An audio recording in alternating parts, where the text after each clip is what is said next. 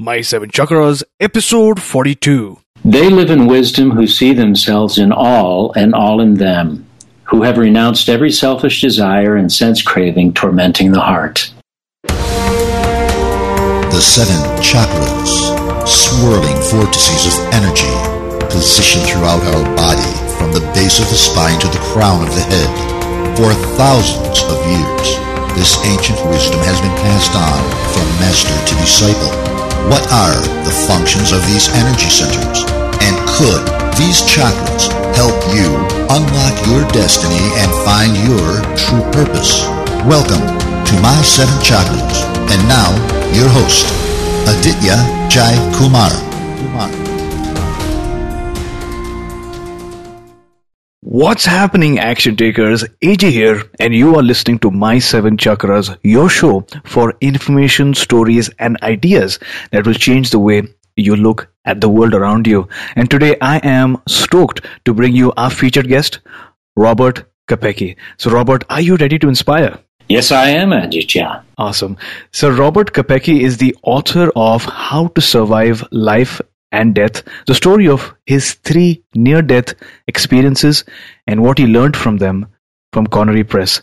His spiritual writing appears at Gaia.com, themindfulword.org, and his popular blog. So Robert, I've given our listeners a mini intro, so take about a minute and tell us more about yourself. I just became an author recently. For many, many years, I've been an artist, a commercial artist. I had, amidst all those years, I had these 3 near-death experiences. And despite having had them, I had not realized the nature of my spiritual path until after meditating for a number of years.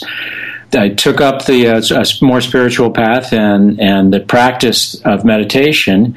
And in the course of that, I realized or was called upon to begin writing about my experiences. And I did that starting about 5 years ago or so and submitted an unfinished manuscript to a publisher. And they sent it to a larger publisher and they bought it.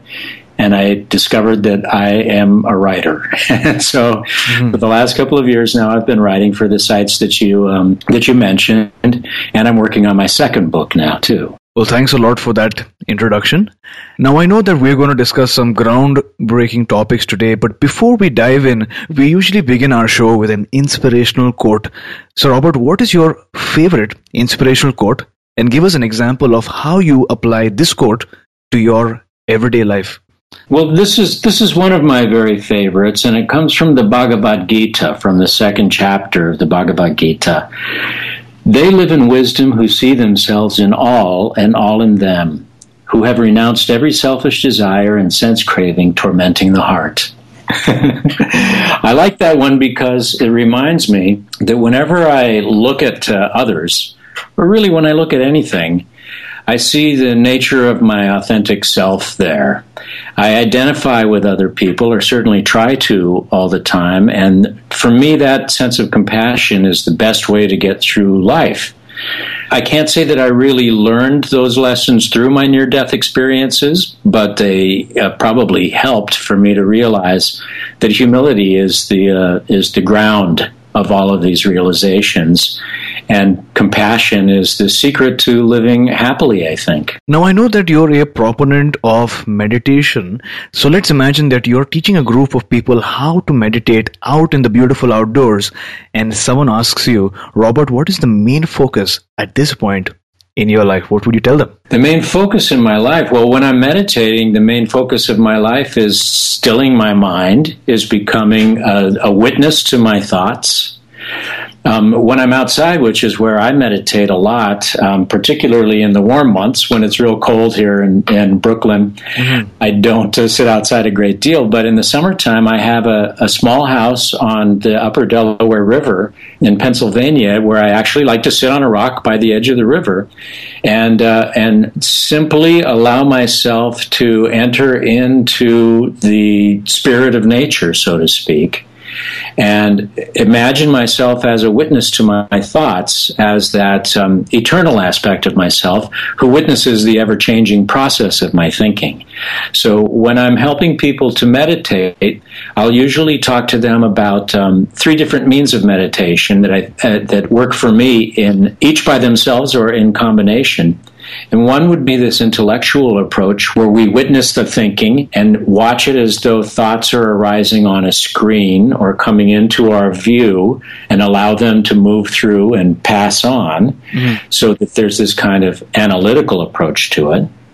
Another would be through the physical aspects of counting your breaths, say, for example, or trying to become very sensitive to your heart beating. And then a third way would be a devotional focus, which when I'm sitting in nature seems to be the best means for me, because I can focus on what I consider to be the ground of God, so to speak, which is in nature the veil between ourselves, the membrane between ourselves and the divine is so thin, that I can then focus on my understanding of my higher power or of God in my heart, whether it's Jesus or Buddha, or perhaps it's the bird song that I can hear, or the sound of the water that I can hear. And so this devotional kind of focus and meditation can help me get to a great place too, or any combination of those three, approaches. It works for me. Well, thanks a lot for clarifying these three different approaches to meditation. I think it really breaks it down and helps people who are from different aspects or different spaces within life at this point in time understand how they can meditate. It can be the intellectual approach, the physical approach, or as you mentioned, the spiritual approach on the ground of God. Now, the foundations of our show and of life in general, I believe, are the energy centers within our body called the chakras. And I know that you've also written about these energy centers in your book, How to Survive Life and Death. So my question is, what is your definition of the chakras? And what is the significance of chakras in your life? Well, my definition of the chakras is their definition, right? Is what I've learned by means that anyone has learned about the chakras coming down through the ages. The way that they operate in my life is that I have become sensitive to the nature of what the lower chakras mean to me, the sort of support and connection and feelings associated with control or with being able to digest life, so to speak. And then my spirituality really begins at my heart chakra. I'm a big believer in the cognitive intelligence of the heart. And so energetically, I believe that I'm centered in my heart chakra. That then as I move up from my heart chakra and the ability to express and to speak my mind and to see things as they really are, and then at my very crown, naturally, is kind of what I consider to be my plug, my plug in to the divine, so to speak. So what I wrote about in my book had to do with utilizing the ideas of the chakras to help one release from life. In my near-death experiences, I had a sense of myself being alive in consciousness, but in a different kind of consciousness than I experience in human form. But I really was functioning, I felt, from my heart chakra up. I didn't really have that sense of survival and of finding a ground and of sexual impulses and that sort of thing that I generally consider as coming from everything from my navel down, from my lower three chakras.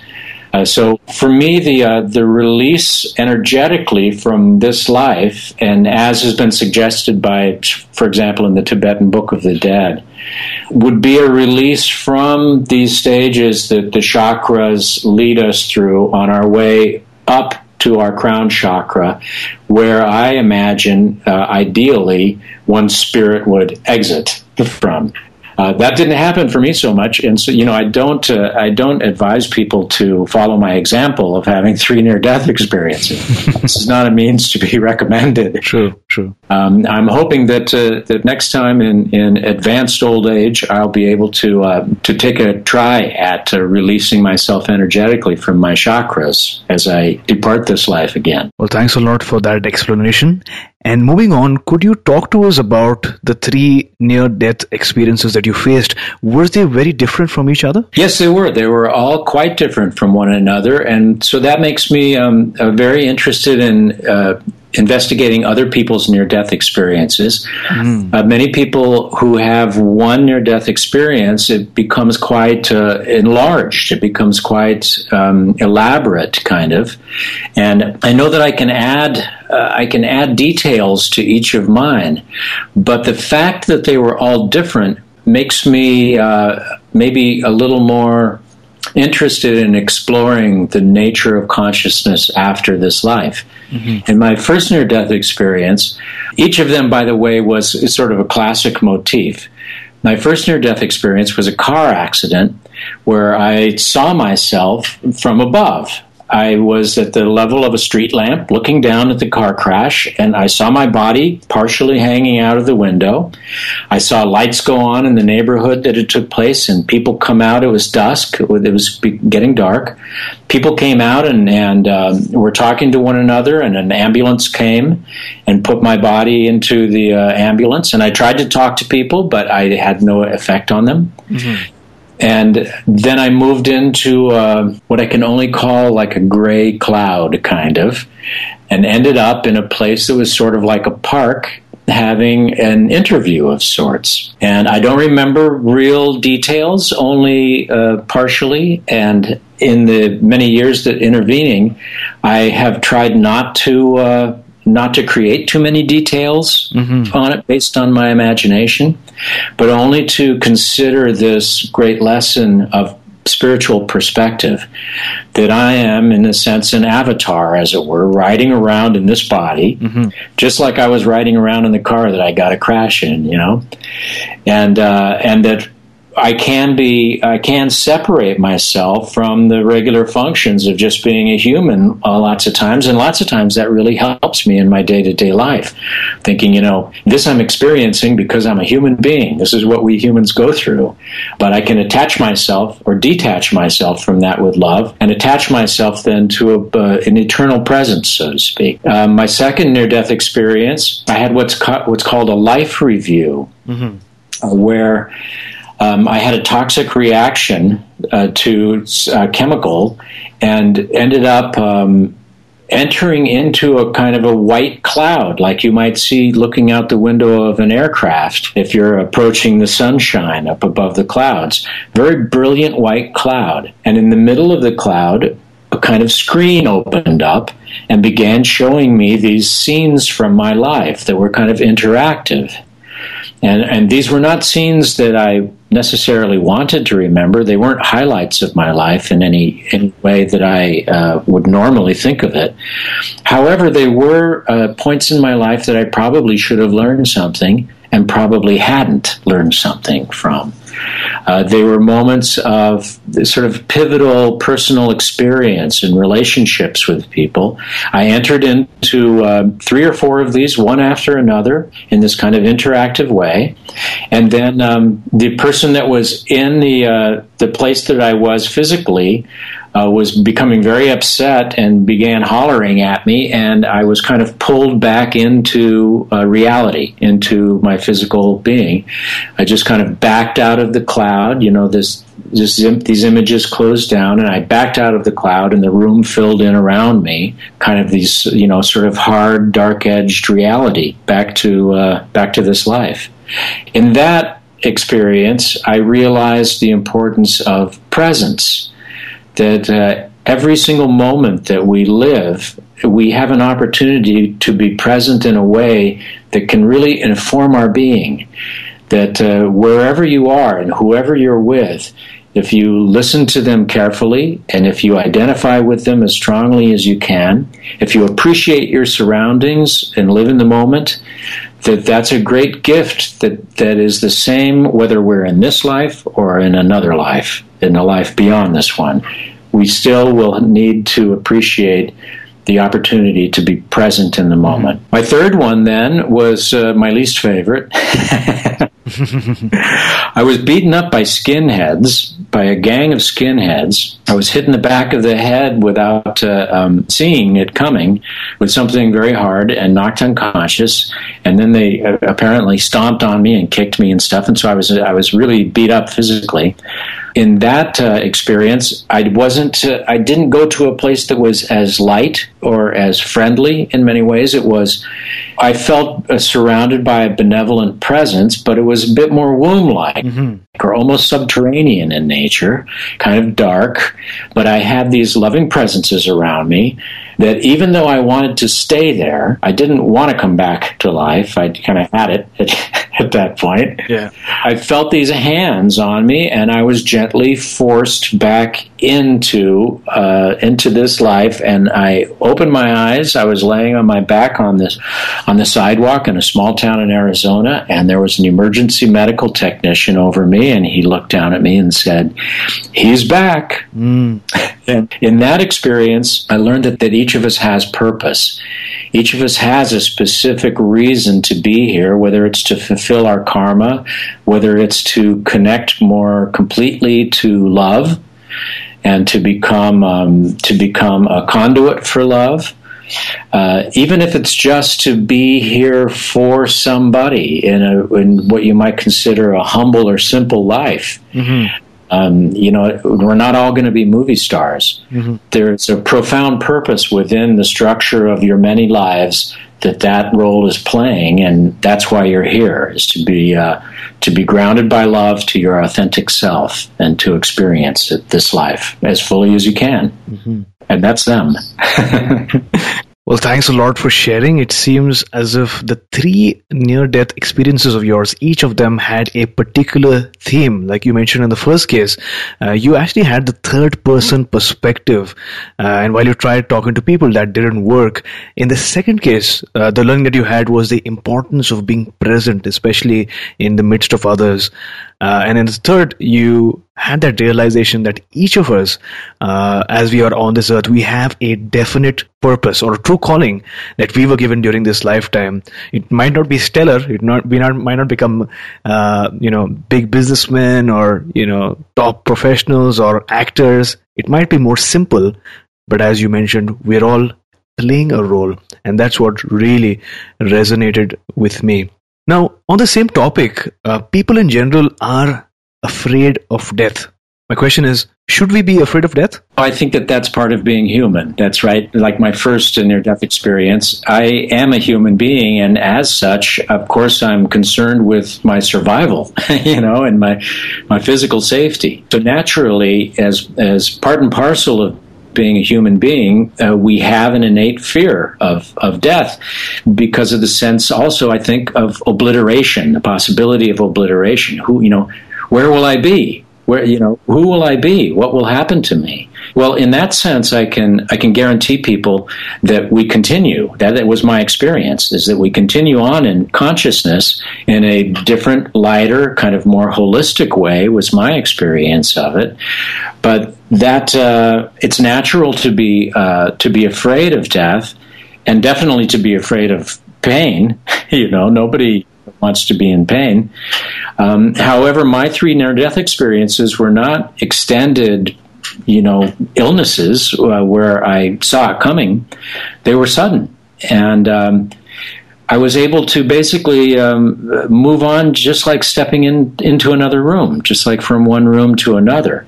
And so in that sense, I can assure everyone that it's like going to sleep, or it's like stepping from one room into another where everything is quite different from the previous room you were in. Like what's going to happen tomorrow? You might get up and find yourself in a different world, so to speak. And it was very much like that. So people needn't have the kind of animal fear of death because we aren't obliterated. We continue on, was my experience. So that is so true. We definitely have that question of what will become of me once I die? What will happen of whatever I have spent my entire lifetime to create? What will become of that? And yes, it's also about that pain, because I cannot express or understand even or comprehend how much pain will that take. But I love the analogy that you shared of we're essentially moving from one room to another, and in that process, I guess moving from one life to another. Now, many people with near-death experiences report feeling as though they were floating outside their bodies, moving rapidly through a tunnel towards light, or seeing deceased loved ones. So from your interaction with others as well who've had this near-death experience, in general, what happens during this near-death experience? Well, like I explained, my three were all different, and so I can't tell you authoritatively what exactly happens. I relate to it in the same sense as I experienced this life. I was born in a certain place. I live in a certain place. I see certain things out my window, and I deal with certain people in my life. Somebody else halfway around the world experiences this life in an entirely different way. And in fact, somebody right down the block may experience this world in an entirely different way. In that sense, I believe that we experience these worlds, these lives, from one to the next in entirely different ways that are necessary for our own spiritual evolutions. So some people, I had 3 near-death experiences, but I never got to go through the tunnel. Everybody else gets to go through the tunnel, but I apparently didn't get to. I have relationships with deceased relatives, but also through my meditation practice, not so much in my near-death experiences. I didn't really have that happen. But I do have this sense when I experience life through an open heart and with an open mind, and when I meditate and connect myself with this field of being that I know all of life to be connected through, I can be in contact with deceased spirits. It's not in the same way that I'm talking to you right now, but at times it's not that much difference. It's just a matter of how open I am to it and how much I allow myself to experience them in my heart. And so it's hard for me to say, and this is one of my big fascinations with other people's near-death experiences, what happens in any given near-death experience, I imagine to be the product of what you might call karma, right? Mm-hmm. That this is the nature of my individual being. When the thing that I did realize when I was on the other side, so to speak, was that I was conscious and aware, and I was myself. I had a sense of Robert still being Robert. I don't know if I had that name, but I certainly felt like me. Mm-hmm. But I felt also connected to everything else in a much more holistic way. There were far fewer barriers or obstacles in my experiencing a sense of oneness and unity with everything. So that, I imagine, has an awful lot to do with the kind of freedom, the kind of floating sensation that people have, because I did not feel tied to a body. I wasn't aware of my physical presence in nearly the same way that I am right now, believe me. Yeah. So that's the only thing, that's the way that I think about that, the differences in people's experiences and what they might mean to each of us. Mm-hmm. There has always been this universal question about what happens after the death. And over the years, there have been numerous cases of kids of the age of 6 or 7 remembering their past lives, their friends, their family members, or maybe wars that they have been a part of.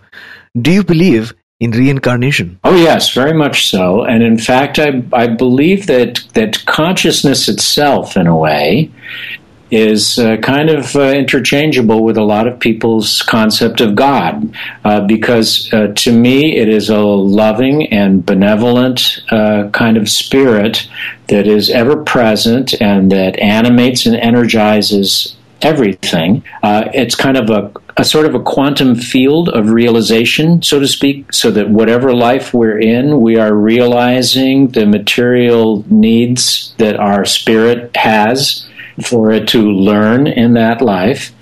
And so these instances, like so many, are documented from the University of Virginia, of children having scars that are like the person that they realize that they once were, who led a completely different life in a completely different place, that the children can even describe accurately and have no means of knowing the details.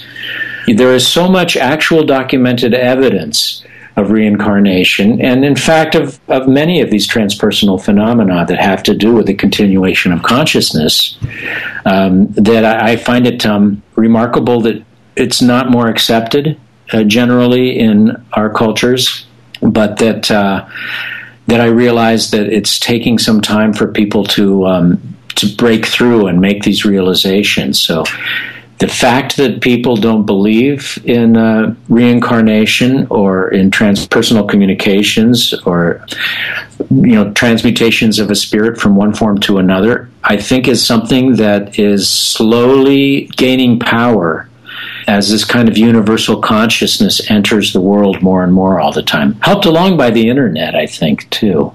No, I completely agree. A lot of people, in fact, a large part of society in general, has grown a bit skeptical in the sense that they don't really believe in the power of faith or belief, but they want some proof, empirical proof, studies, or research in order to validate things like reincarnation or the mind-body connection. But I completely agree that things are changing. People, in fact, leaders and corporate leaders even are becoming more conscious and are having that intention to grow and scale conscious businesses as well. So there is definitely a shift. And I've read also that meditation has played a huge role in your life. You alluded to that a while back. My question is, what is the importance of meditation, and what advice would you give to people, youngsters even, who find it hard to focus and meditate? Yeah, what to think about when you're not supposed to be thinking, right? That's a great challenge. And well, like I was describing earlier, becoming the witness to your thoughts, I think, is probably the most important lesson of meditation that I can pass along to somebody. We know that if we could hear out loud the thoughts that are running through our mind all the time, it would be this crazy kind of jumble of things all attached to one another, ideas attached serially one to the next, sometimes not even having much connection to one another. And so the actual mechanism of thinking is something that is like a tool for us. That we can focus on an issue or on a problem to resolve it, to try to find some solution for it. And that thinking part of our minds is really, really effective for that. But then there's this whole other part of us, and this intuitive intelligence is the kind of thing that I would like to pass along to kids particularly. When you walk into a room and it doesn't feel right, or when you know somebody is going to be somewhere and then they are, to me, this is an example of how we really are connected by this field of consciousness, and so to this greater intelligence that we hear from our intuition or our still small voice within. Not the talky, chatty, trying to figure everything out sort of intellect that races around all the time. And that's what meditation is really good for. It has been such a wonderful thing for me, is that I'm able, in the same way that I was able to look down on my body, right, from my out-of-body experience and witness the human experience beneath me, I'm able to dissociate myself lovingly from that action of my life, of my human, the thoughts and the worries and the concerns and how I interact with life. And I can find this very peaceful and grounded place where I'm my authentic self and where I needn't have any worries, and where faith is not a conjecture, it's not speculative. Faith is an actual exercise, it's a practice that I take part in because I know that there is this deeper reality to life that I can rely on, instead of having to rely on myself and whether I'll be able to figure everything out and do everything right, because I'm not going to be able to do that. So meditation teaches me how to detach from that. It's said that suffering is caused by egoism. And so any connection that I'm making to life by means of my ego is going to be difficult. If I can become a witness, a safe, free witness of my thoughts and my ego like that, then I can live in that place where life is really a calm, beautiful, sort of timeless experience. So there you go, action takers. The key is to become a witness to your thoughts, to just be more mindful of what you're thinking. What are those streams of words or thoughts that are coming out of your mind? And really, there are two parts of our mind. The thinking part of our mind, which is used to solve these analytical problems. And then there is the intuitive mind, which really is much more powerful and helps you access the infinite intelligence, that small voice within that gives you those hunches, that gut feeling. And at the end of the day, thanks for clarifying, Robert, that it is a practice. You won't get everything right at the first instant, but definitely once you focus, once you include this in your practice, you will get there. Yeah, and as crazy as it sounds, we don't get things right so that we can learn, You don't learn much by things that go right. Everything, you just go with the flow. It's not a problem to surrender into a life that's going well. But it's the things that are difficult, it's the friction in life that makes us need to look at the way that we're dealing with it so that we might overcome it, learn what we need to learn to proceed more effectively in life. Mm-hmm. Now, I've read in many books that the point of life is to be happy, to live in the moment as if there is no tomorrow. And in your book, I believe you share three tips for happiness. Could you just share even one of those tips with our listeners? Sure, yeah. Certainly the point is to be happy, definitely. I think more generally it's to remove the obstacles to love in our life and to experience it coming out of us and coming into us and all around us. And that certainly is the same thing as happiness in many ways. My first tip for happiness in the book, and I do have three of them, is radical kindness, I call it. And radical kindness I like to present to people, and to your listeners, I'd like to present it as something of a challenge. Give it a try for a day or two and see how it works for you. And it simply amounts to this. All day long, in whatever situation you're in and whomever you're dealing with, whatever station they're in, whether it's a clerk or your boss, be as absolutely authentically kind to that, as sincerely kind to that person as you can be, without acting like a boob or, to sharing gossip or something like that. It may be a form of friendliness, but it's not true kindness. And when you're really sincerely kind and open-hearted to people, you will discover that there is this fabric of kindness that underlies your entire reality, that there are people that are waiting for you out there that already know that. And when they see that you take on this energy, you join up to them in this kind of a silent allegiance, that you begin to discover as you're being kind to people. People you formerly thought were unimportant will suddenly be like a light in your life. And it's even so effective that in my practice of this, I've had people offer me something that I need before I realized I needed it. Complete strangers, things like that. So it's really it turns life into a very magical experience and connects us to this field of love that I think that everybody is really trying to experience. That's the nature of happiness, true happiness. Mm-hmm. So there you go, action takers. This is called the challenge of radical kindness. So all day long, whatever day you choose, and whichever situation you are in, become the kindest or the sincerest self of you. And I'm sure that you will discover something new. You might form new alliances, and people, like Robert mentioned, will come to support you. So this is actually a challenge. Tell us what you think. What did you find? Did it work in your case as well? Send your entries to aditya@my7chakras.com. That's ADITYA at my7chakras.com. And we will learn something new as well. Now, with that, Robert, we've reached the health tip round, during which our guests share one health tip that can be implemented immediately. So what is that one tip that you could share with our listeners? For one's health, you mean, right? Yes. It would be to uncoil, I think. That is, to stop and take a deep breath and just let go. Relax into life. I've heard it expressed this way, that if you're paddling upstream as hard as you can to try to keep up with everything, turn around. Turn around and lift your paddle up and allow life to carry you and watch what happens. When we uncoil physically, it's almost like taking a great overcoat and opening it up. You're opening it up and opening your heart that way, opening your chest and uncoiling from your spine and your neck and your shoulders and relaxing into life. This gives you the kind of clarity that allows you to be present for people in a really quality way.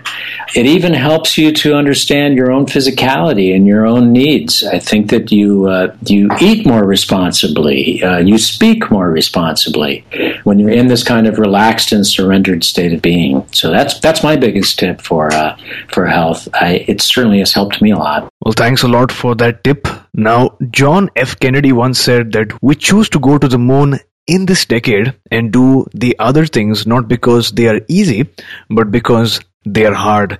And with this thought in mind, we are moving on to the next phase of our show, which is called the challenge round. So, Robert, tell us about a time when you faced a major challenge or barrier.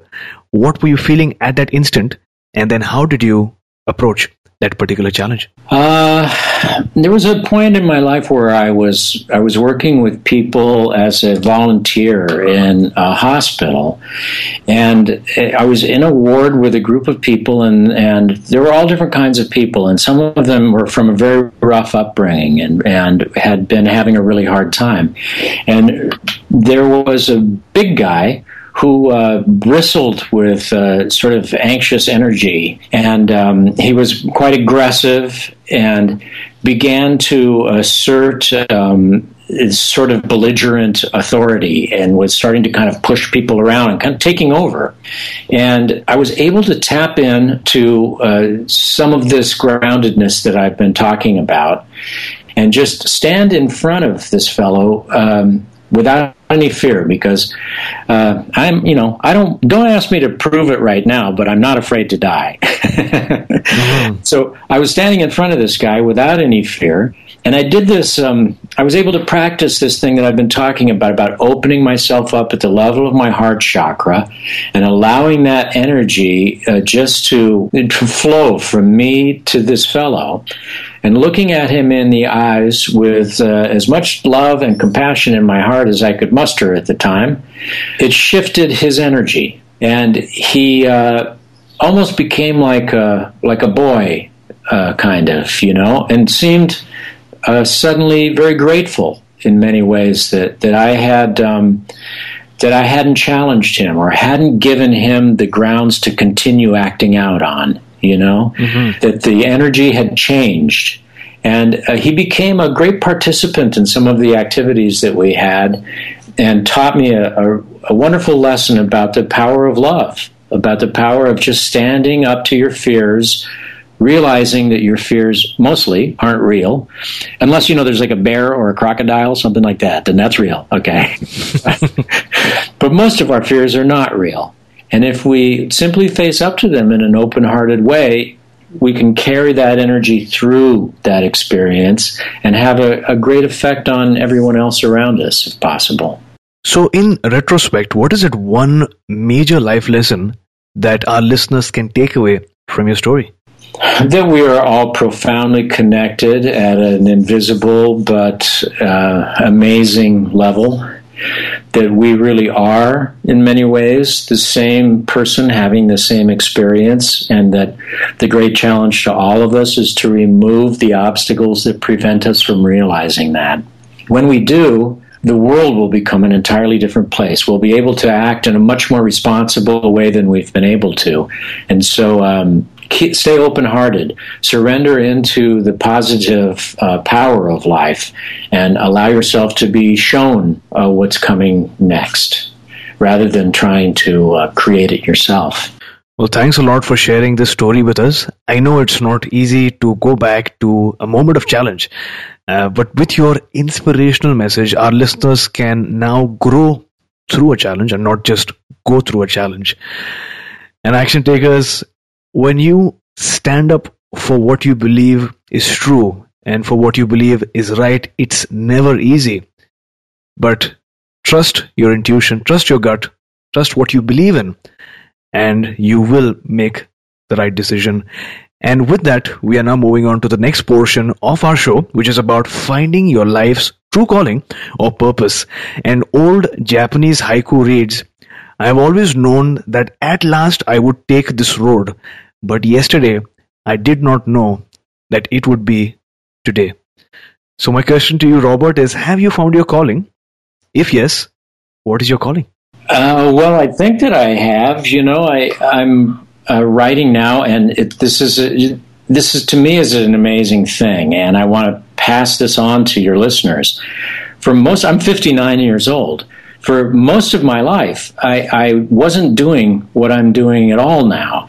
I was just living a regular life and just trying to do my best to pay my bills and to get noticed and to make money and get things and stuff like that, and trying to figure out relationships and the like. And then I engaged in a spiritual practice in a deeper way and had this kind of shift in my life where I thought, maybe I could write about this. It was like a calling. And so I began to write about it, and it began to flow from me. And it's now what I do, and that's possible for anyone in life. At any moment, your life can turn 180 degrees. And if you're following, like Joseph Campbell used to say, you follow your bliss. If you're going in the direction that your heart is leading you, you can experience life in a different way and begin to live in a way that you may have never imagined that you could. And that's what's happened. That's what's happened for me. Is my calling, I think, is what I'm doing right now, thanks to you, Aditya. So you said that initially, many years back, you were trying to make money, trying to figure out relationships, but the clear indication was that you were just trying. But then you got into spirituality, you got into meditations, and you sort of figured things out. Things shifted, you began to write, and this changed. And listeners, as Robert mentioned, this change does not really mean it happens just when you're in the 20s or the 30s. It can happen at any point in your life. That change happens when you begin to follow your bliss and take action. And I know that you, the one who is listening to the show right now, is taking action by being exposed to such thought leaders, people who have dedicated their lives to raising the level of human consciousness. So you're definitely taking action. Now, Robert, based on your story, it is clear that you found your true calling. So what is that one instant? Is there a particular instant that you could share with our listeners beyond which you knew and you were certain that this is what you were meant to do? Oh boy, one instant. The nature of time is kind of different for me at this point where I imagine those times in my life that informed this spiritual evolution that we're all going through, that really informed it for me. They all kind of merged together into this moment itself. That in this very moment, when I listen to you speak and when I try to communicate to your listeners from my heart, I'm experiencing the fact that we never die, that we're always alive in this place where we always have this opportunity to experience love and to try to share this with one another. And so the instant when I realize that is at any instant, And if I'm in trouble, if I'm having a difficult time, or if things aren't going well, I simply try to revisit this very moment and experience what I'm talking about to you. Mm-hmm. And because of this wonderful moment that you are sharing your wisdom with us, and because of the power of technology, this particular episode is going to be there pretty much for many years together. So even if it's 15 years down the line, hopefully, if Apple iTunes is still available, people can go on there, just press the play button and once again listen to your story, listen to your insights, and listen to your advice. So thanks a lot for sharing. And like all things come to an end, we have reached the final round, also known as the wisdom round. This is just like a rapid fire round, and during this round, I will ask you a series of questions and you will respond with nuggets of wisdom. Sound like a plan? I'll try. Great. I promise. So, what is the best advice that you ever received? Be kind to one another. Could you share with us your personal habit, a personal habit that contributes to your well-being? I read spiritual text almost every day when I'm riding on the subway train, and then I sit and close my eyes and let it rest within me. Mm-hmm. So what is your morning ritual like? Could you describe the first 2 hours of your day? Yeah, well, that's kind of part of it, really. Because I work as an animation designer in Midtown Manhattan, and I've done that for many years. So I get up and I have a hot beverage, either a tea or a coffee, and my wife usually has the news on, and so I'll watch a little bit of the news with her, and I get ready and head off into the world. I get on a subway, and that's usually where I pull out a little book. I'm partial to the yoga aphorisms of Patanjali, or the Bhagavad Gita, or the Gospel of Thomas, or the Tao Te Ching, those kinds of things. And I'll read them a little bit and try to meditate on them a little bit in the course of my commute. And then I'm in Midtown Manhattan, and I'll tell you that you have to get ready for that. So then I'm off and running. True. I completely agree, especially in Manhattan, particularly in Times Square. If you're not moving along with the crowd, and the crowd just carries you along, right? Because everyone's in a hurry to get from one point to another, and nobody really wants to wait and stand and stare probably at the sky. Right. It has a real pace to it, that's for certain. True. Now, what you mentioned earlier really beautifully transitions into the question I wanted to ask you now is, what is that one book that has made a significant impact on your life? I suppose that probably it would be the Bhagavad Gita. I mean, the four books I just mentioned are really my go-to books. The Swami Prabhavananda and Christopher Isherwood translation of the Yoga Aphorisms of Patanjali, which is called How to Know God, is the name of that book. The Gospels of Thomas, the Gnostic Gospels, are very, very important to me.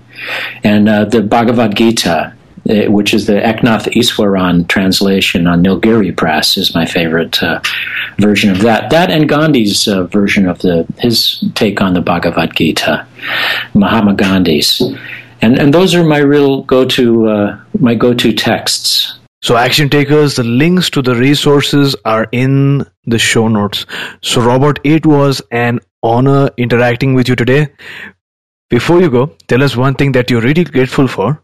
How can our listeners connect with you online? And then we'll say goodbye. Well, I'm grateful for the love in my life. I'm a very fortunate man to be alive, and we're all fortunate to be alive, and we always will be fortunate to be alive. You can contact me. You can always go to my blog, which is robertkopecky.blogspot.com. That's where I post spiritual writings, and I have a Facebook author page too that you can contact me through, and I'm on Twitter at robertkopecky3. And those are the ways that you can contact me or read my stuff, as well as at Gaia or the Mindful Word or at Soul Lifetimes, all online too. So, Robert, thanks a lot for coming on our show today, sharing your invaluable wisdom and taking us one step closer to a human revolution. Well, thank you very much, Aditya. I really appreciate being here with you, and your questions and conversation were really nice, really wonderful. Thank you. You were listening to My Seven Chakras. Go to mysevenchakras.com. Download your free gift, get inspired, and take action. Transform your life today.